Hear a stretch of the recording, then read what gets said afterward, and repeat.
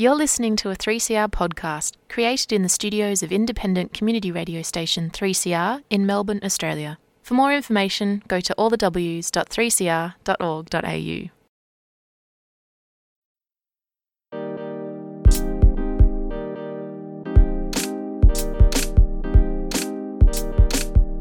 Welcome to Women on the Line, a community radio national feminist current affairs program featuring the voices of women and gender diverse people. Produced at 3CR Community Radio in Naarm, Melbourne, and broadcast on the Community Radio Network. I'm your host, Phuong Tran. Women on the Line acknowledges that this program is produced and presented on the land of the Wurundjeri people of the Kulin Nations and that their sovereignty was never ceded. We acknowledge their elders past and present, as well as the traditional owners of the land on which you're hearing us from. On today's show, we speak with Meri, co-founder of Radical Directory, a project aimed at creating a public online space for leftist grassroots activists. In our discussion, Meri talks to us about how capitalism has infiltrated the internet and social media and what our role is in all of this as activists, both as individuals and collectives.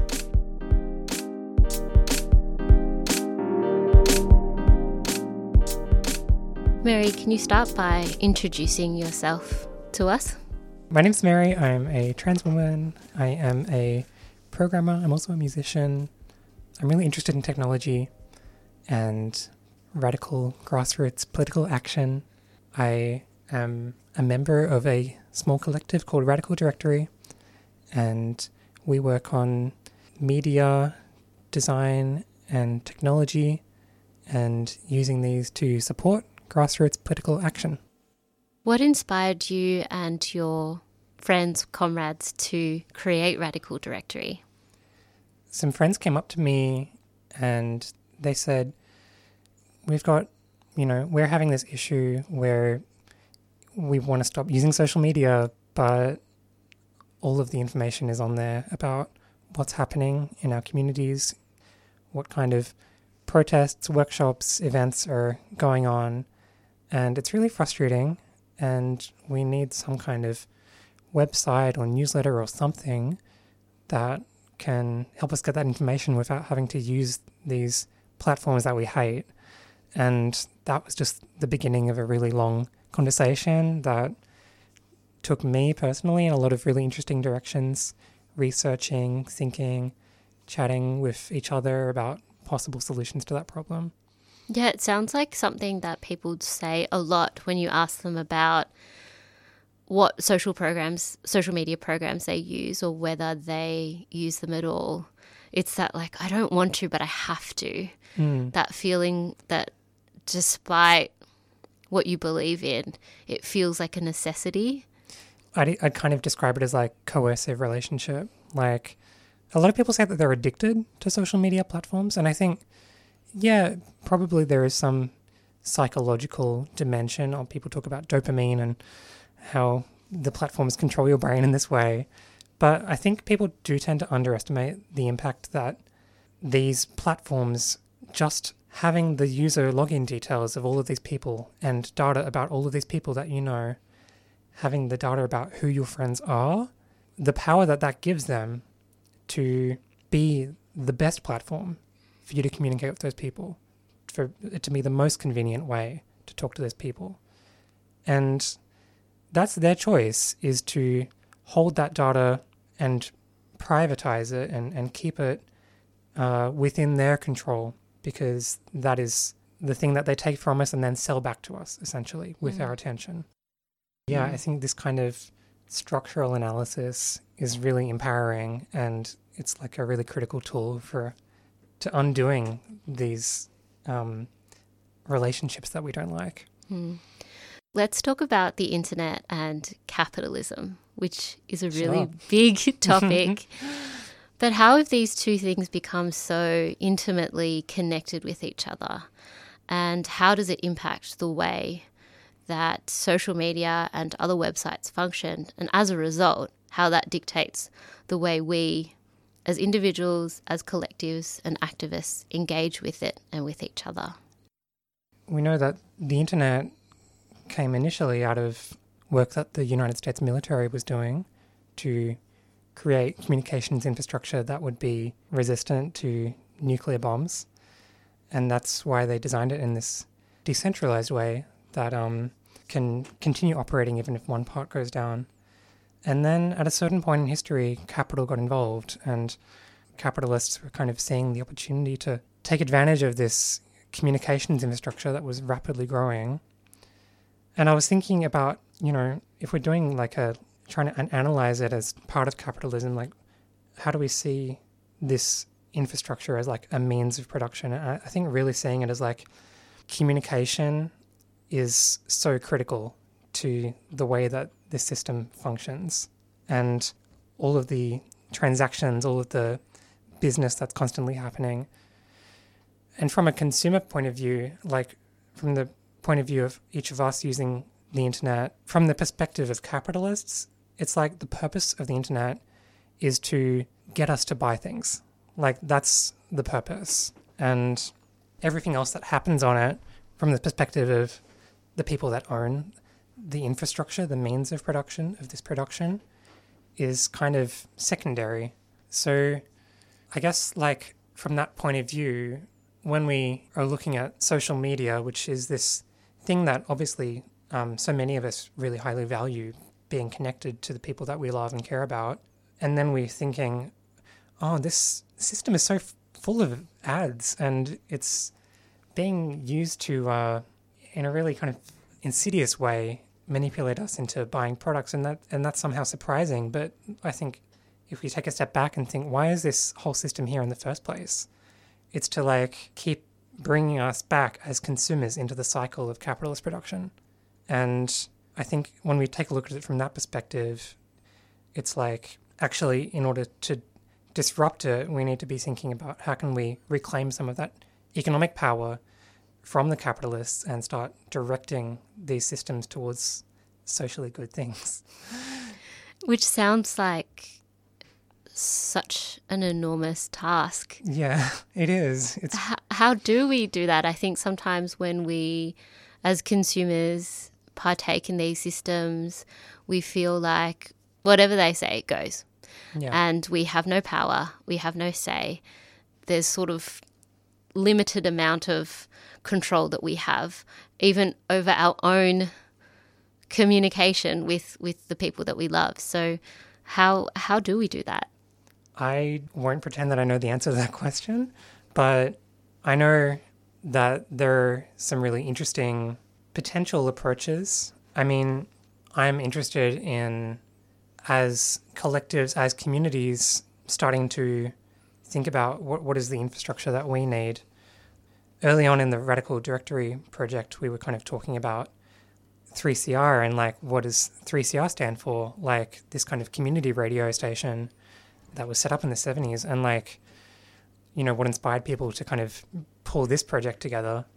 And we know that this, although in the scheme of capitalism it's a small project, but when we think about all the incredible information and that's been shared and all the community that's been built on top of this infrastructure that's been created, we can see that it's really powerful. So I think when even at a small scale, community starts investing in building new infrastructure that maybe in this case we're looking at internet infrastructure that has the potential to have really enormous flow-on effects. Yeah, I guess what you've described is the beauty of community and solidarity and grassroots action. On a local level, it can be quite transformative, the type of change that we see. And in some ways, that's the stuff that we have to value and celebrate, because those with power and those with capital and means will try to convince you that it's insignificant to stop you from, yeah. Totally. And I feel like a premise that underlies so much of this kind of political work that we do is that actually the vast majority of people don't want to be wage laborers. If it was possible to even imagine another way of living, we would take that. And it's just because of this there is no alternative attitude that is just so widely propagandized. And if we can find even small ways to disrupt that, there's a lot of untapped potential. And I think that's a thing to always be keeping in mind when we're talking about this kind of stuff.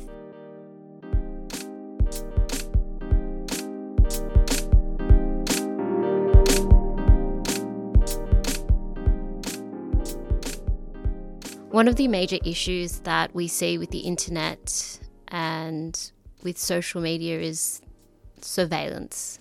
We know that people, communities, vulnerable communities have had, I guess, the internet and social media used against them by big companies like Meta, for example. I think sometimes when we think about surveillance and the internet, we sort of understand what it means. We understand that the data that gets put into whatever program we're using is then used in some way. But I wonder if you could talk us through some of the details about that, or if there are things that perhaps people don't really know that you think is really important to share when it comes to surveillance in the internet. The ways that people think about this problem, there's a few different ends of the spectrum that are maybe a bit too far off. One is like not really engaging with that at all, not really caring, like thinking, oh, I've got nothing to hide. Like this is a very common attitude. They can have my data because it doesn't matter, which these kind of attitudes pre-exist the internet as well. And then there's this kind of verging towards paranoia maybe, which is to overestimate how much data can be extracted from your activities online. And I think finding that middle ground is really important because I would think about it in terms of like, how do we build effective threat models, I guess, particularly in our political organizing. And that way we can start to talk about actually effective ways to mitigate those threats. For example, like when you're putting your credit card details online to buy something, there's not really a risk because the company that you're sending the credit card details to, they would be in a lot of trouble if they didn't keep that data safe.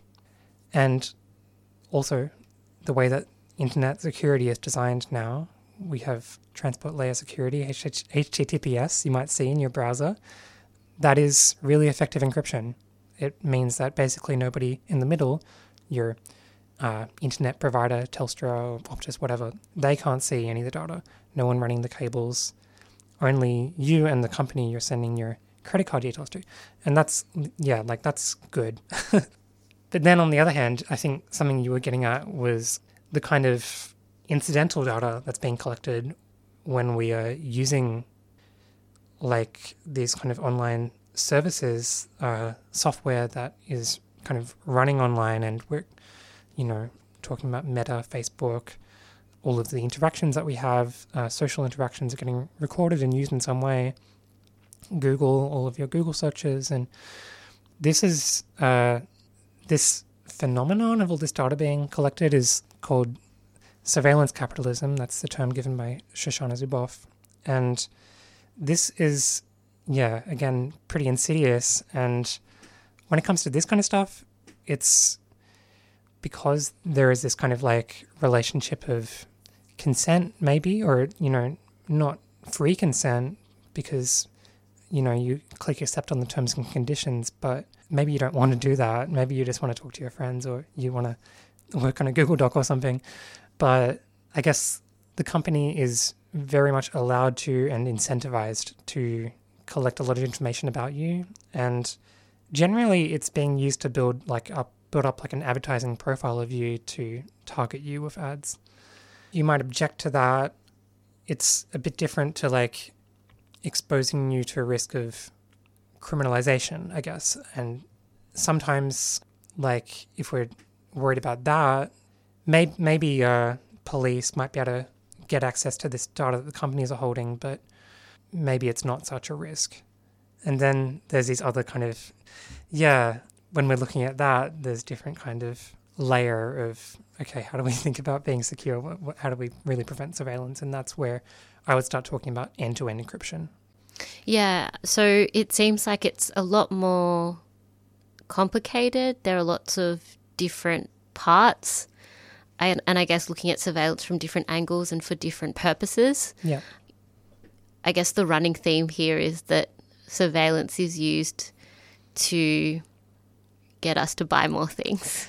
Yeah. At the end of the day, in some form or another, to make big companies even richer, if that's possible.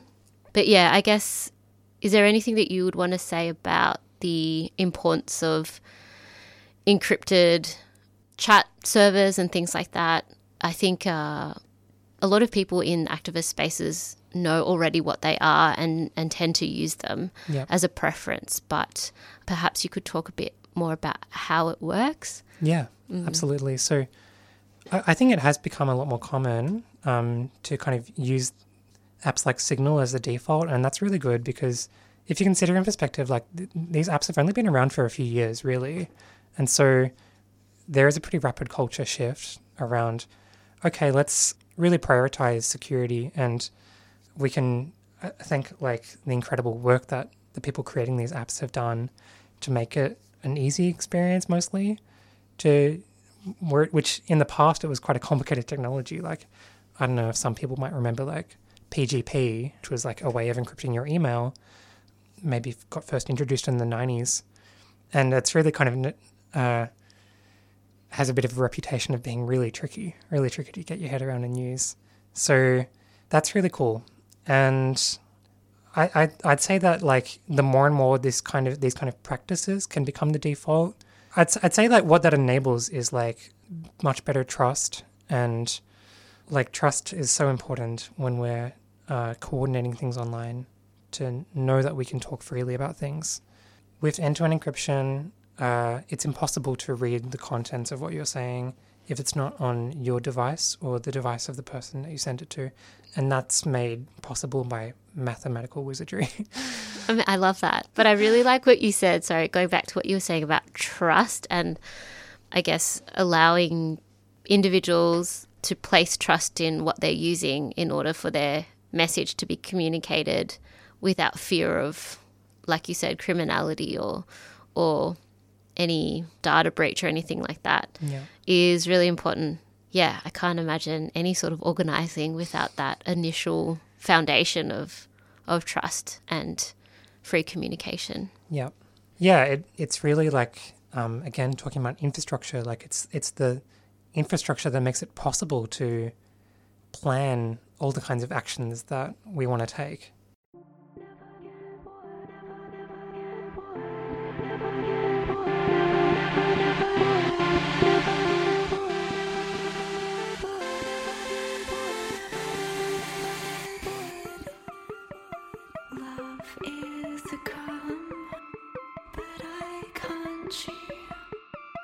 I tried to start again.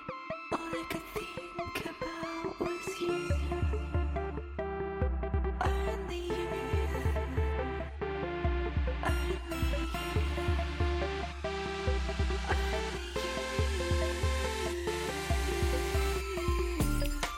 Will the sun be out when I fly in? You've got more power. You've got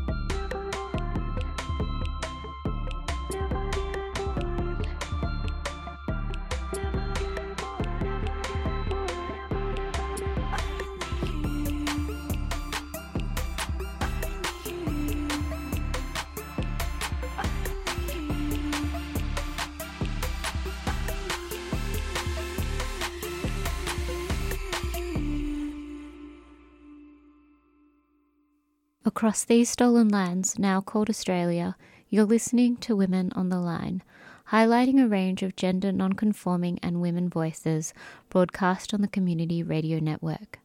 We've been speaking to Meri, co-founder of Radical Directory, about the ways in which we interact with the internet and with social media. Let's return now to our discussion with Meri. So we've talked a lot about the internet and capitalism and these big companies that seem to rule over so many of the platforms that we use. I was wondering, Meri, if you could tell us about how we could possibly subvert the control and the monopolies that big tech have on social media and the internet. And perhaps you could imagine for us ways for the internet to be an accessible and effective tool for organising. Absolutely. One of the problems that has come up repeatedly over the last few decades when it comes to answering this question has been, maybe we can build our own Twitter. It's actually really easy to build our own Twitter or some other platform, any of the alternatives to any of the common tools that we use all the time. It's possible. There are programmers out there that want to volunteer their time to make that possible. But something we run into, especially in the case of social media, social applications, is that we don't want to really end up with our data being kept on limited to the confines of a platform that is run by a small community or a small group of people. That's not necessarily a much better alternative to having our data be on this enormous capitalist platform. And so the answer to this kind of problem is to create protocols, systems for decentralizing the design of these alternative apps so that we can have communities that are, like we were talking about before, building their own internet infrastructure, but in a way where it's not creating a new isolated little bubble rather than, the big open forum of social media. It's creating a bubble that can talk to other bubbles, I guess, if that makes sense. So a really good analogy, or it's quite a direct analogy, is with email, because email is a system that we take for granted a lot. The fact that you can sign up to Gmail, or you can sign up to Outlook, and you can sign up to, I don't know what a Proton Mail people like to use. So these are all different companies or organizations that allow you to create email accounts with them, and you can send emails between these services. And that's really important. The fact that that's possible is based on the fact that email is this independently described system for communication. And the conversation that a lot of people are having around this is we need these kind of systems like email, but for all of the other things that we want to do with data online. Something that I've been interested in recently is instant messaging. And as part of Radical Directory, I've set up a server, something called a matrix server. Matrix is the equivalent of email, but for instant messaging, which is also encrypted. So that means we can set up our own little matrix server, but anyone that joins it can speak to a really massive global network of Matrix users.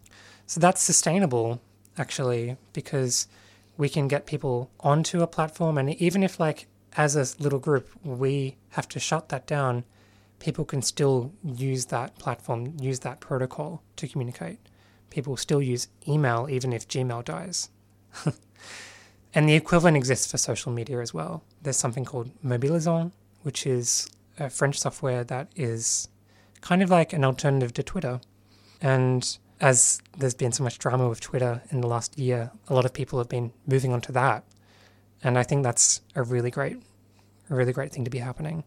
The analogy that you used with email, suddenly it all makes sense. When you put it that way, it sounds really feasible. Yeah. So possible. Totally. It is. It's a really great strategy, I think, to actually create sustainable alternatives to these centrally controlled systems. Maybe you could tell us how you came to name your collective or your project, Radical Directory? I think it was quite intuitive. It was a comrade of mine who thought of this name, and we wanted to be quite straightforward, really. That was our initial intention, was to create a directory, like a phone book, I guess, of grassroots organizations, collectives, affinity groups, and really start to be thinking about our movement as an ecology. If we can really start to visualize or just conceptualize the multiplicity of political movements and organizing that's happening everywhere, then we get to get a bit of a better sense of our own power as a movement.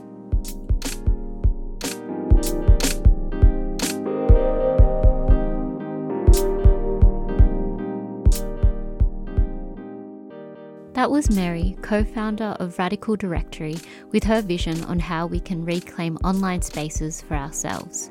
If you would like to know more about this project, you can visit their website www.radical.directory.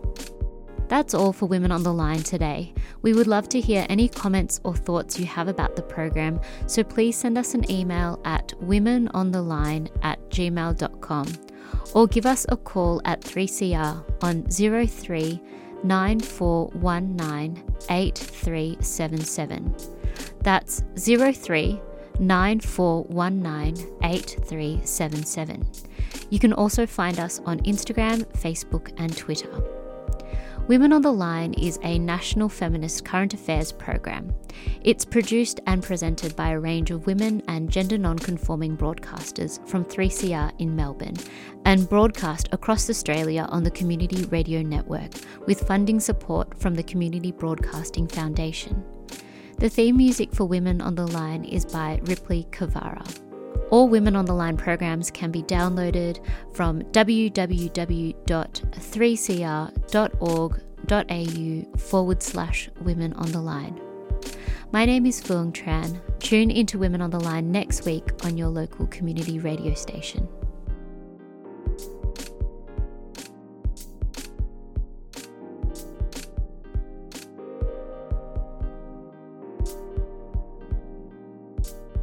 You've been listening to a 3CR podcast produced in the studios of independent community radio station 3CR in Melbourne, Australia.